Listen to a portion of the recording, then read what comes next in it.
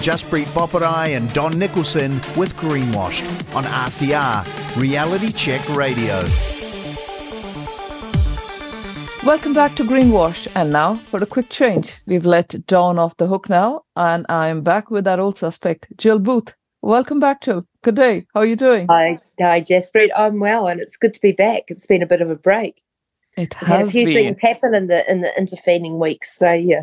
Do I dare even ask what kept you busy? Or should I not know? No, don't ask. But well, yes, apart from the fact that it's spring and everything grows.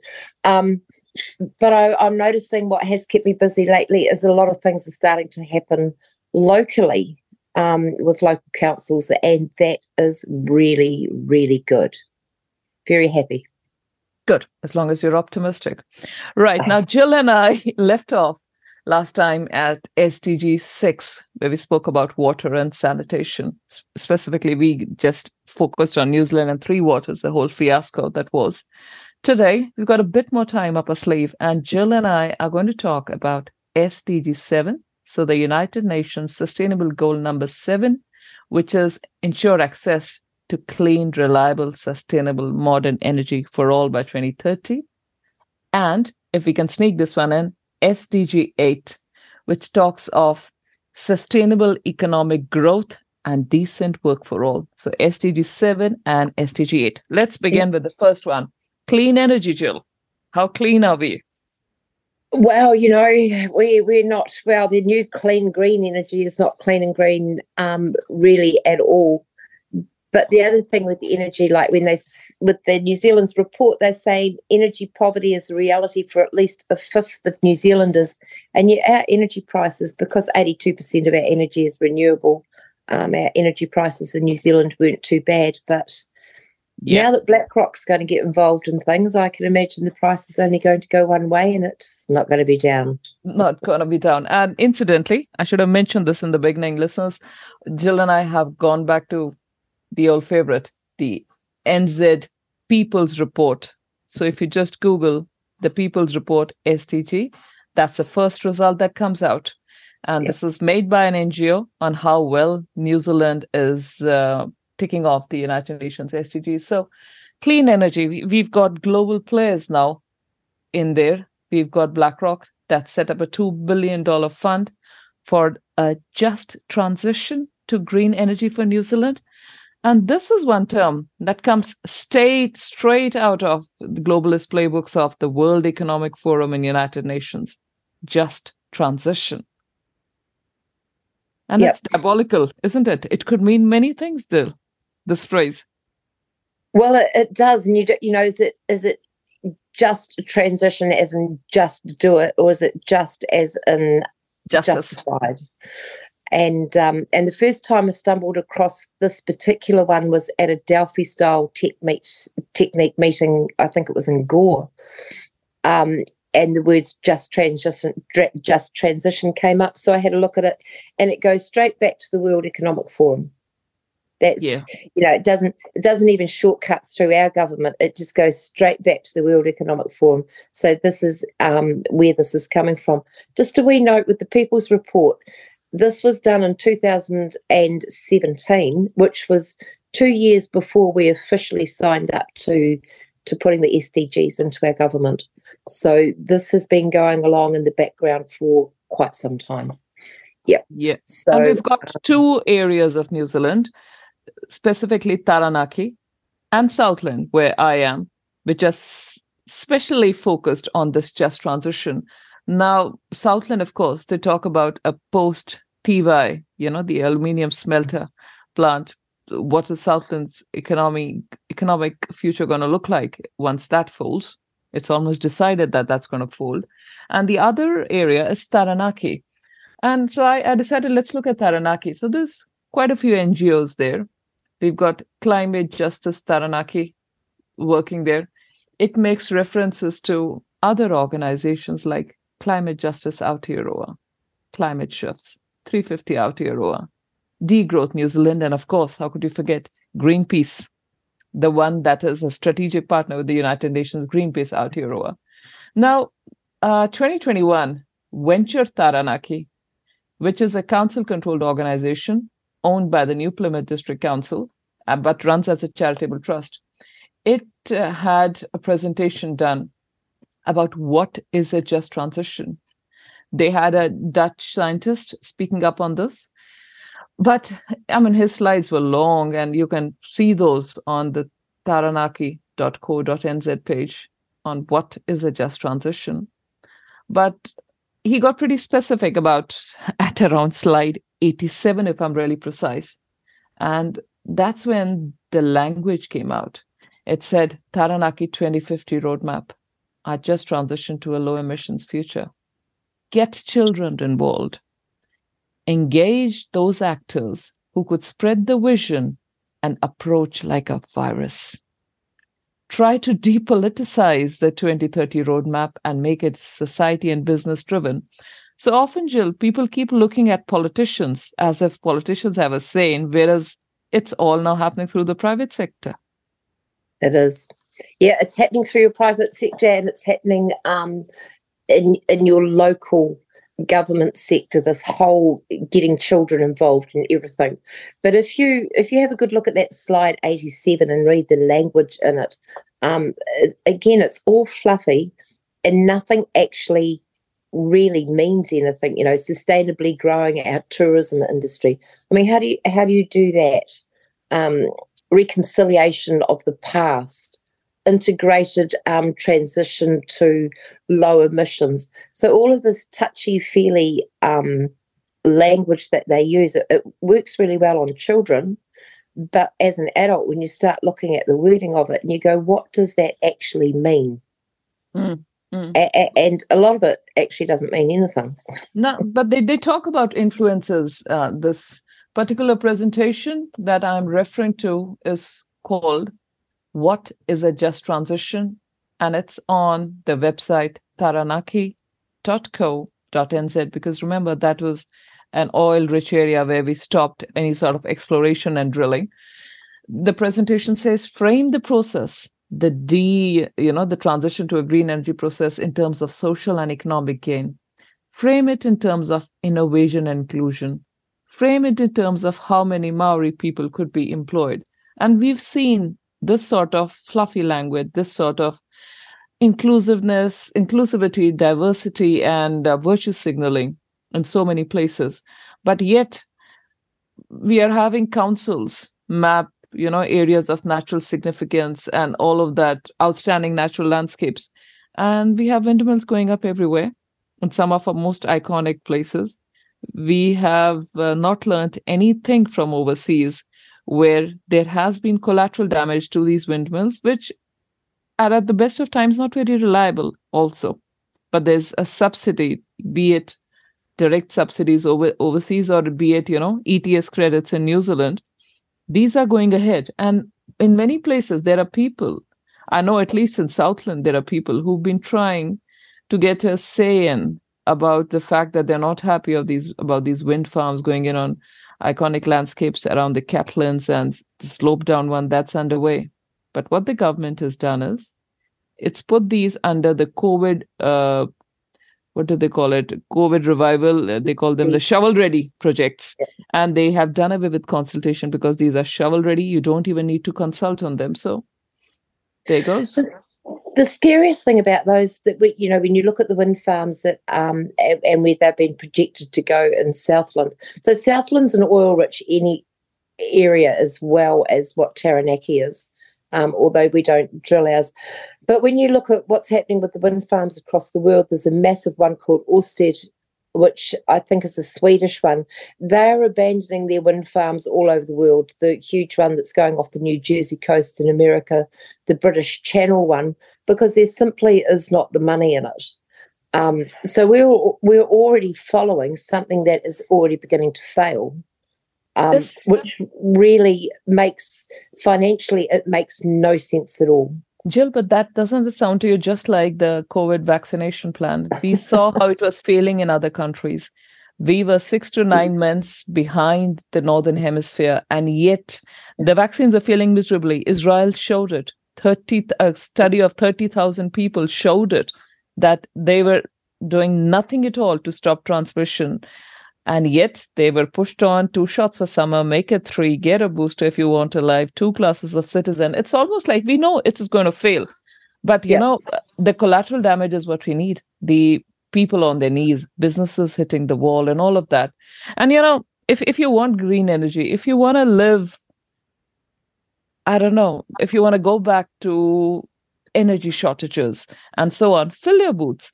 But do have a look. And I'm going to try and play this clip from the UK where an influencer, because, you know, UK Northern Hemisphere heading into a winter, is trying to tell people how low-cost heaters can work, and a DIY heater at that. Now, let me see if I can get this to play while we are chatting here. But it's amazing what we've come to, what clean energy actually looks like. And here goes. I'm going to show you guys how to make this terracotta pot heater, which is perfect for like a bedroom or a small space in the winter to stay warm without having to use any electricity or run the heat and heat your whole house all night. We all know that the price of gas is going up this year, so this is a great alternative to just burning up that oil and having a little bit more control over what rooms you're heating. So to start, we just use a basic cookie sheet. You really could use the bottom of the pan if you wanted. It doesn't matter, but something flat and round like this. And then on top of that, I have 2 little candles from the dollar store. And these are not the tea light. They're the ones that are about like maybe 4 or 5 inches tall. This is the second full night I've burned this. So this is after 2 complete nights, 2 candles and then 2 bricks. And the bricks are just there to build up a little bit of space so that the air can get underneath to then put this terracotta pot on top of. The first terracotta pot that you put on is going to be smaller than the second one. And you want to plug that hole up with some tin foil or something so that the heat isn't escaping. And the idea behind that is the heat will actually heat up that terracotta pot. And then that way there's room to put the next one on top of it and the heat will vent around it. So I adjusted that middle one so that there's room for this top one to sit on top of the bricks over it. And I placed it on there. Don't mind the dirt. I do reuse these for my actual plants in the summertime. And you want to make sure it's lined up. Like this is a little crooked for me. I can see the lights. It's not directly over. So I'm going to readjust this and push this little one into the middle just slightly more so that everything is centered. And then when you peek down in that top hole, you should really see that tinfoil through the middle. And the heat is going to just blast straight out that hole, you guys. Happy heating. Be a cold day in hell before I use a terracotta pot as a heater. Clean energy there.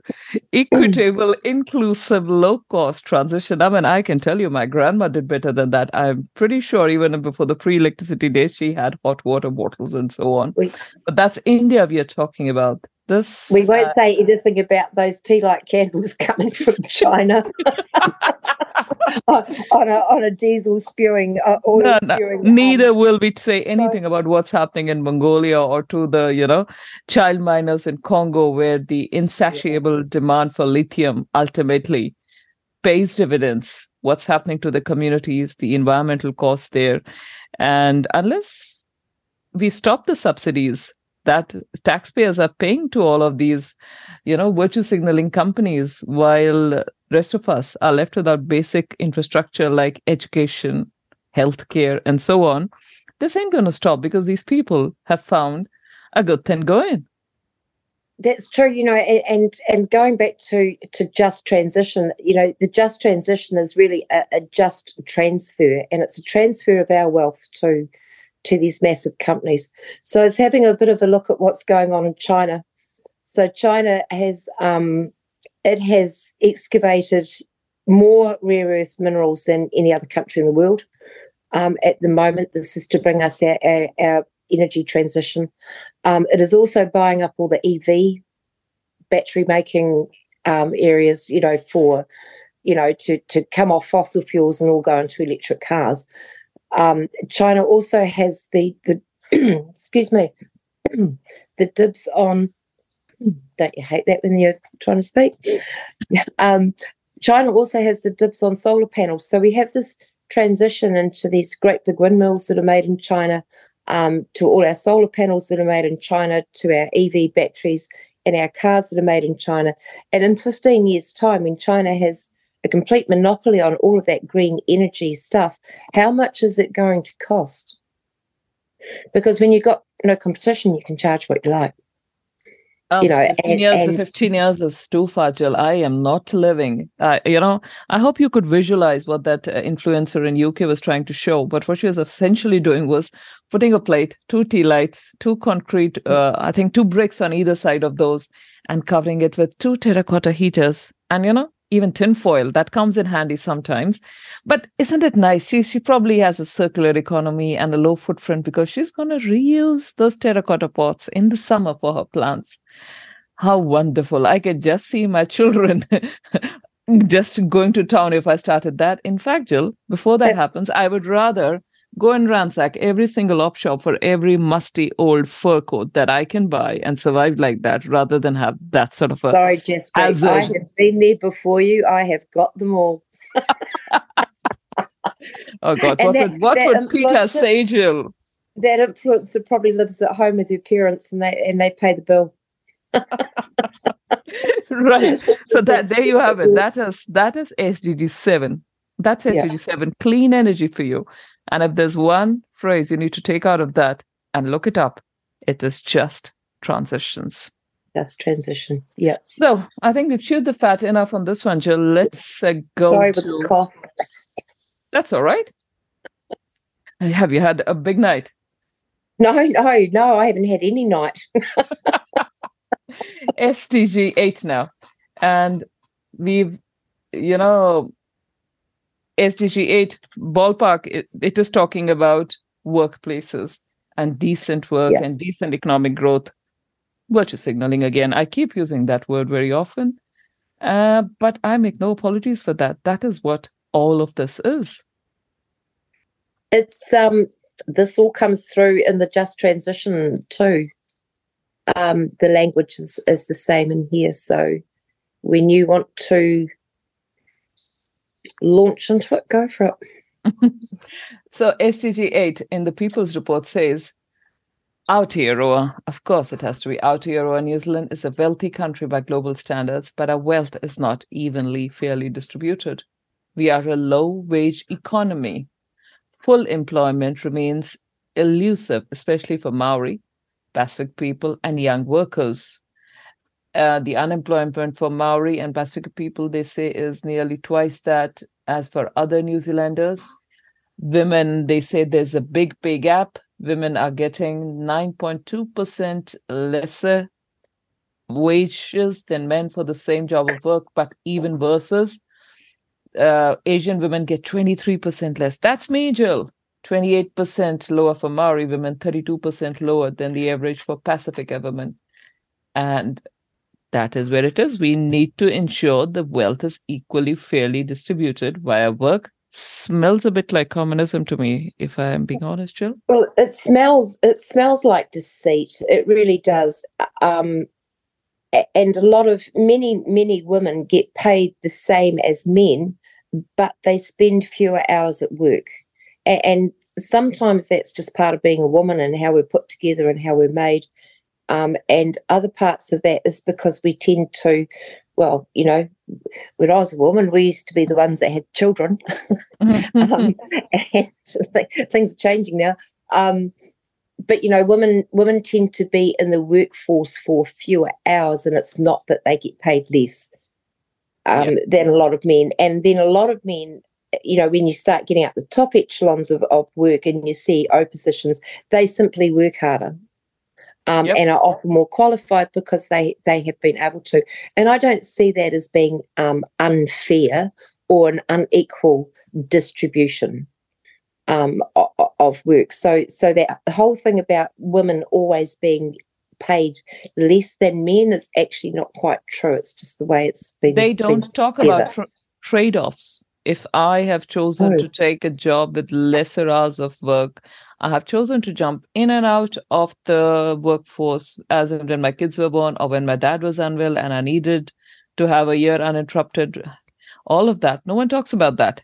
If my husband earns more, it's not just because he does a more demanding job, but it's also because he has stuck to his role of being the breadwinner throughout. He didn't have the, what do I say? Just the liberty that I did, knowing that I would be providing. He didn't have that, the poor man, and he had to stick to it. Yeah. And I was an at-home mum, so I dropped out of the workforce completely. It wasn't because I was incapable of earning as much as a man. It's just that I chose to be, to be a mum and had a supportive husband.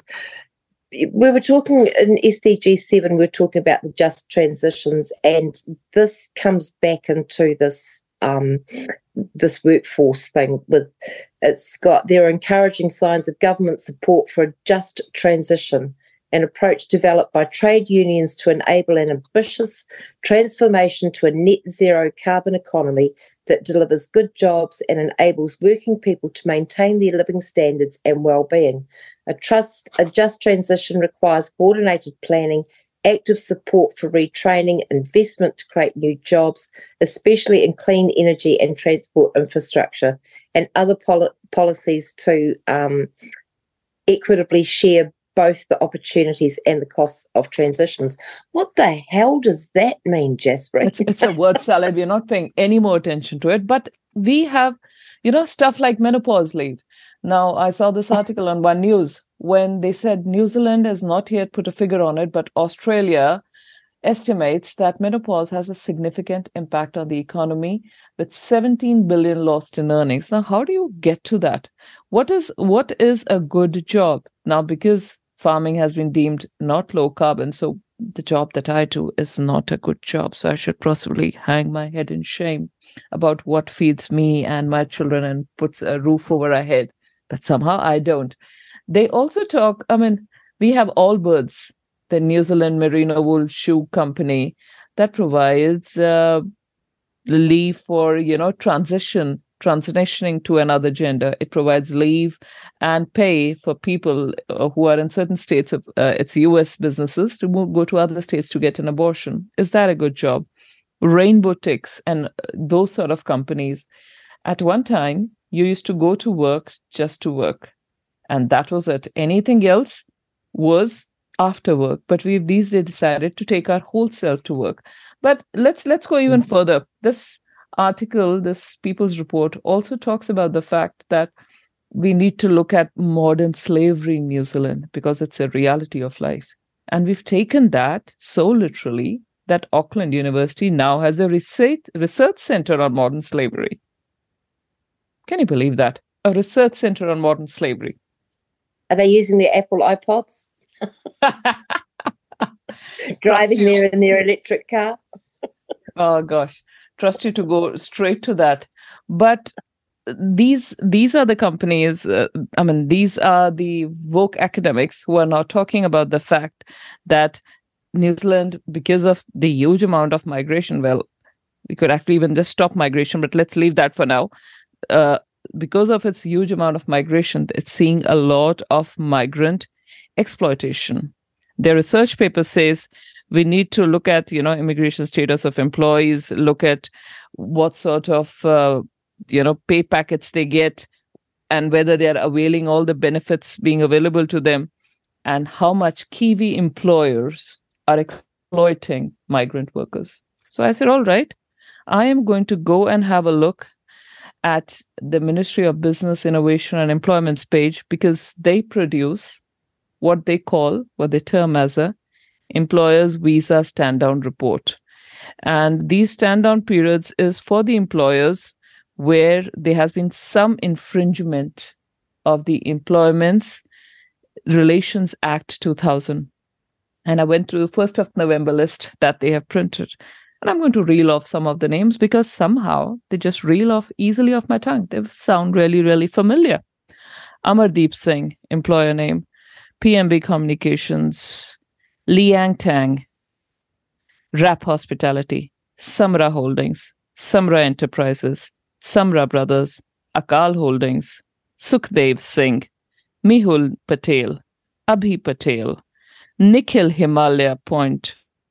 Himalayan Liquor. I could go on and on. Going through these pages, and there's about 12 pages. 9 pages of the names are Indian names. So I would tell these woke professors in the Auckland University's Research Center on Modern Slavery that actually your problem is that established migrants are exploiting new migrants. There don't seem to be a lot of Kiwis actually, Kiwi Kiwis actually exploiting this. So maybe if we could just shut shop there. And we don't need to do anything. So we could actually just shut the shop. We are talking of migrant exploitation, but that's being done by other migrants. So what are we talking about then? Well, slavery in New Zealand isn't a big thing. But again, too, under this SDG 8 and about employment, they've got volunteerism. And volunteerism will be a new form of slavery. Because remember, when all of this was done, we didn't have AI. So how many people's jobs are going to be eventually replaced by AI? And then what are they going to do? So at the moment in China, they're sending millions of their young people back out into the country to volunteer. And the older ones are really worried that this is actually a return to Maoism. And that's how communism worked, was, if you didn't volunteer, you got nothing from your state.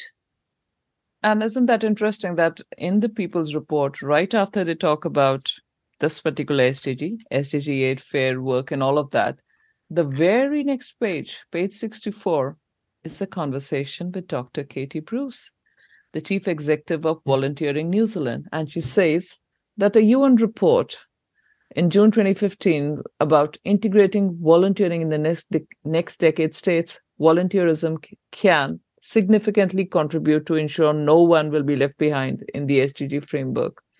New Zealand, for its size, and I was trying to look at figures, depending on which, websites you look at. I looked at community.net.nz, Community Net Aotearoa. It says in 2018, New Zealand had 115,770 non-governmental organizations. The vast majority of these rely heavily on unpaid volunteer labor.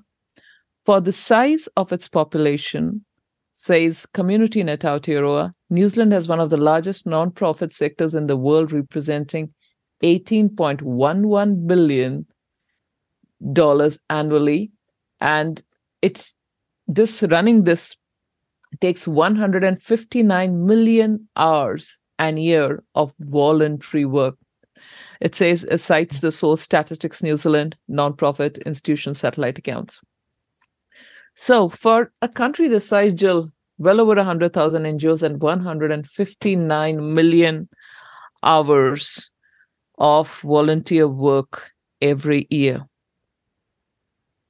Well, again, in the People's Report, it's got the fourth most generous country in the world in terms of time spent volunteering, but the number of hours is down 42%, which is nearly 50%.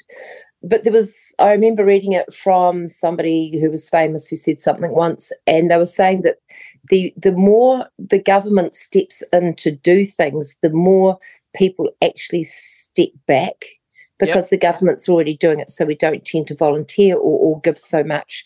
So, and so they're looking at picking up the volunteer roles. And then in this report, they're a bit upset that our society is still structured along gender lines, but that's just going to be, women do women's jobs with volunteering and blokes do blokes' jobs with volunteering, and that's the way it works. And that's where we are. I mean, we are trying to put everyone in the same size boxes. Yes. Make everyone identical, there needs to be absolutely not an iota of difference, and yet they talk about inclusive and being accepting of differences and all of this when it comes to certain groups and otherwise not. It is time to realize that whether we like it or not, we are one of the countries in the world that is absolutely at the forefront of pushing the SDG agendas. And unless you want a terracotta heater, Jill, I think you'd better be aware. I've got the fur coats, Jaspreet. Yes, so do I. At least one. Peter be damned. I'm already farming, so let's add one more cardinal sin to my up my arms. So right, with that, we'll come to the end of this week's reality check for the Greenwash team, and it's good to have Jill back, hopefully for the rest of the year, we shall have her on as a regular feature and whip through the remaining 10 SDGs, 9 now that we've done SDG 8. So see you again next time. Goodbye. Okay. And have a good Monday. Bye. Jaspreet Boparai and Don Nicholson with Greenwashed on RCR, Reality Check Radio.